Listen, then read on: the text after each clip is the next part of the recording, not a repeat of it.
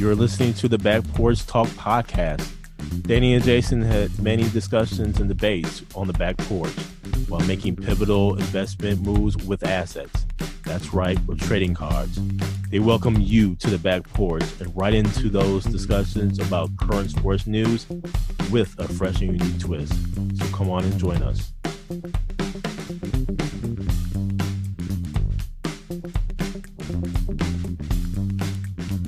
Welcome to the Back Porch Talk podcast. I'm your coach, Jason. This is your coach, Danny. And we got a full show for you today. First, we'll talk about the NBA Hall of Fame class. Then we have little Brewers talk. But first, Danny, right into the NBA Hall of Fame, and where it was headlined by none other than D. Wade. Played for Marquette, took Marquette to the Final Four, ultimately won 3 rings with the Miami Heat. The one that really sticks out for me, though, Danny, is that first championship run against Dallas, where Flash played with Shaq, and man, they had a squad, man. Shaq, Lonzo Mourning, GP, the Glove, White Chocolate, Jason Williams. I mean, they had a nice squad, and D Wade led that squad where he actually averaged close to about 35 a game. And I just remember watching that and just being so happy and proud because one, he's a product of the Midwest, out of Chicago, but went to Marquette. So he has some roots in Wisconsin and Illinois there. But nonetheless, he did his thing, man. And then he paired up with Chris Bosh and LeBron James, the Heatles they called themselves, and ultimately they won 2 more championships, went to the finals 4 years in a row, lost our first finals against Dallas Mavericks, where Dirk got some get back, and then also they lost against San Antonio Spurs in that last run there. And who could ever forget the corner shot by Ray Allen to really salvage the big 3, quite frankly. I think had they lost that particular series, I think they would have busted that up, quite frankly, man. So NBA Hall of Fame headlined by D Wade, but we also have to, consider the others here. Pau Gasol, 2 rings, obviously along with the Lakers and Kobe. Rest in peace, Kobe.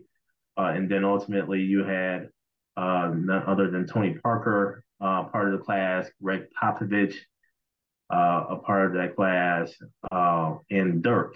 Can't forget Dirk, the one-legged step back. And some even say that is as lethal as the skyhook. Can't go that route. Skyhook will always be the most lethal move in NBA history, never to be duplicated. But man, a great Hall of Fame class. What say you, Danny, about this class? Jason, starting with D Wade, I want to say he had Allen Iverson with him. And the story he told about him growing up, admiring Allen Iverson, the reason he chose the number 3, Allen Iverson was the reason he wore the arm sleeve. And it was just cool, man, to see someone give Allen Iverson his flowers, because Allen Iverson was an iconic player and an icon within the culture because he changed some things on how the game was played. And it was cool to see one that D Wade looked up to him and patterned his game after him. If you listen to what he said, for Dirk Nowitzki, when you talk about that step back, who does that today? Nikola Jokic. Yep. And that shot is a tough shot to make, but to be a 7-footer, to be able to do that, it's unstoppable because you can't block it. Mm-hmm. Especially if they get it way back. Yeah, exactly. Well, then we saw that. Remember when we went to the Pan Am Games in Indianapolis Yep. Several years ago? Who did we see? A young Dirk. Yep. Just cocking it back. And we were like, man, who is this? All net, too. All net, man. So it was cool to see Dirk finally, get in, he was with the Mavs his whole career, and it was one of those things where I think honestly they had a couple opportunities, one against the Heat, where they could have had multiple championships, but it just didn't pan out that way for them.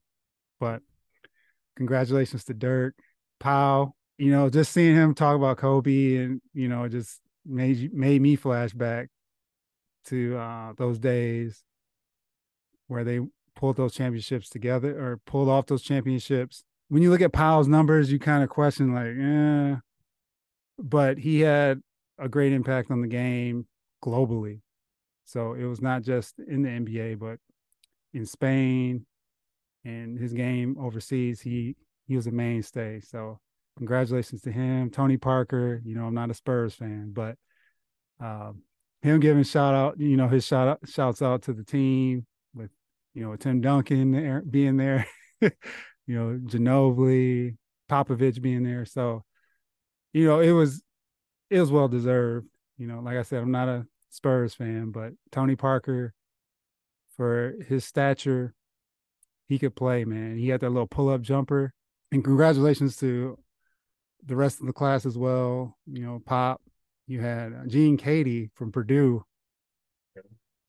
And I always remember Gene Katie having that face, that scowl, and battling with Bobby Knight when Indiana and Purdue would play. So Becky Hammond as well with her Spurs, man, were well represented on Saturday. In that line.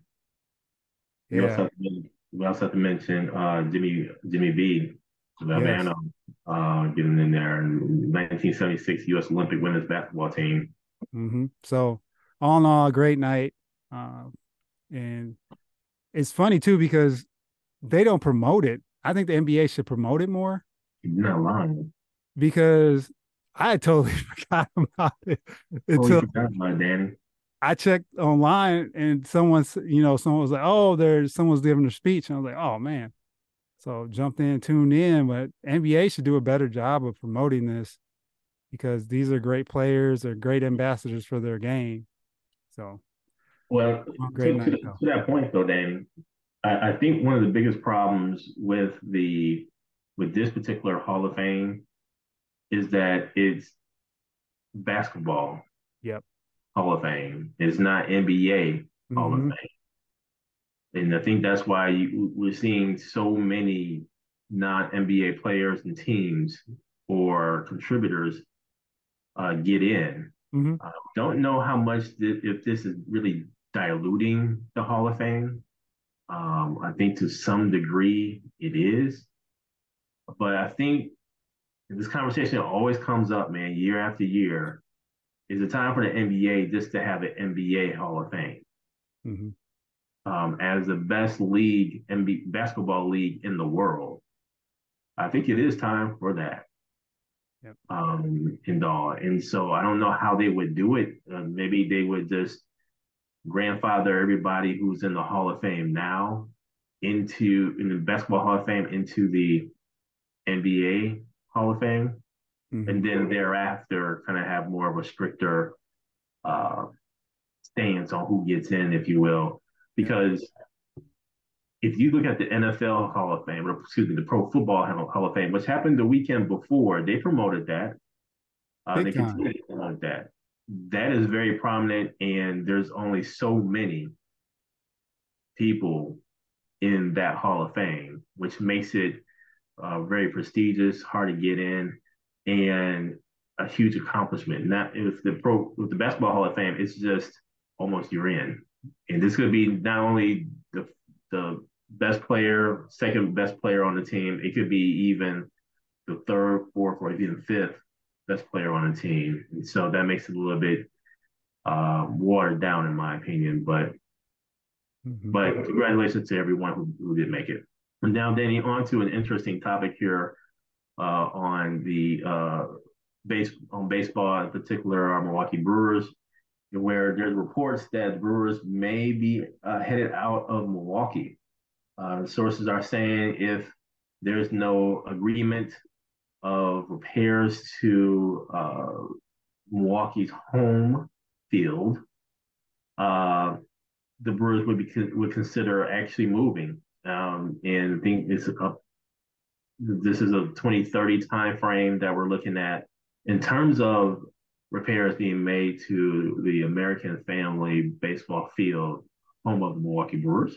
They would put that tax out there for those in the Milwaukee County area and even the surrounding counties.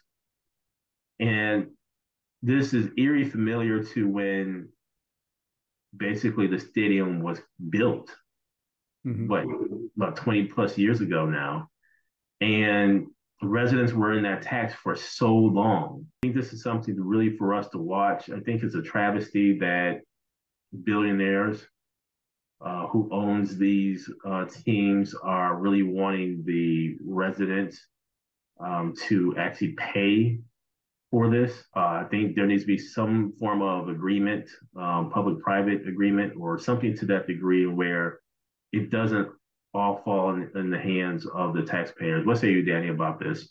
Antanasio and that ownership group have a great opportunity to do what the Bucks did with the Deer District to generate revenue. They have there's land all around AmFam Field that they could convert. They have great opportunity around them, put it like that, to make an environment like the Deer District or what the Packers are doing. A lot of teams are doing this now. It's not just a standalone stadium. It's the entertainment around and having something going on all the time. And I look at the Brewers fans and what they've been put through. And even this year, look at this year. They're in first place. Nobody picked them to be in first place as far as when you first saw the team because they're really young. They have great pitching and they're making do. They're starting 5 first-year guys. But their pitching staff is great and they're making do with what they have.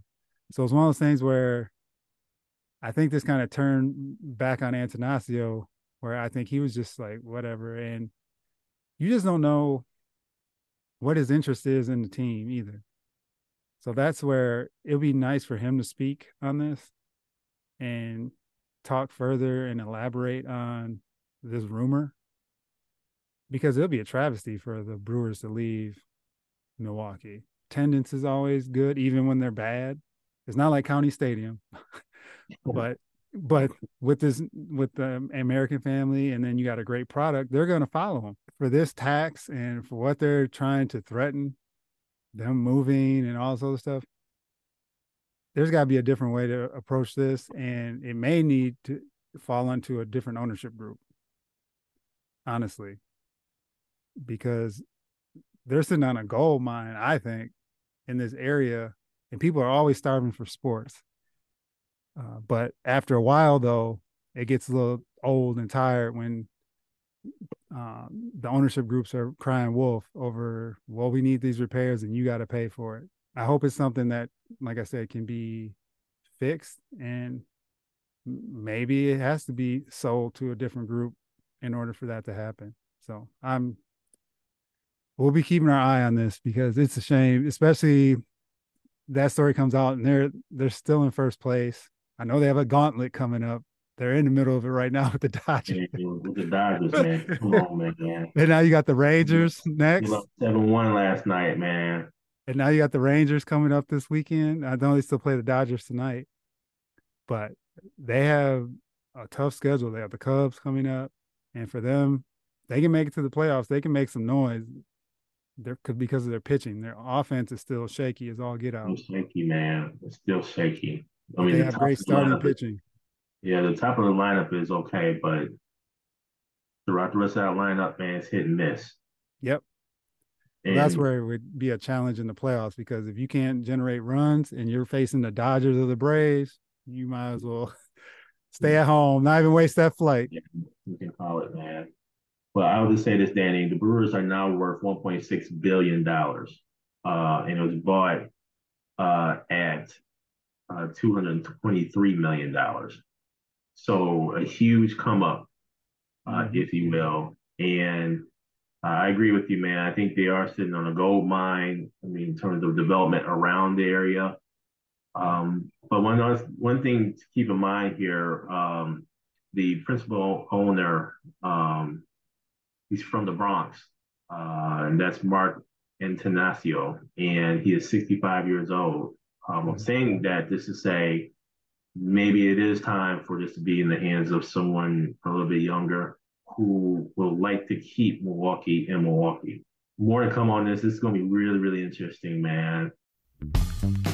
Thank you for joining us at Back Porch Talk Podcast.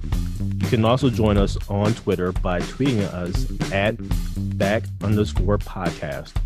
For more information, you can go to our website, which is backporchtalkpodcast.com. You can also email us at backporchtalkpodcast@gmail.com.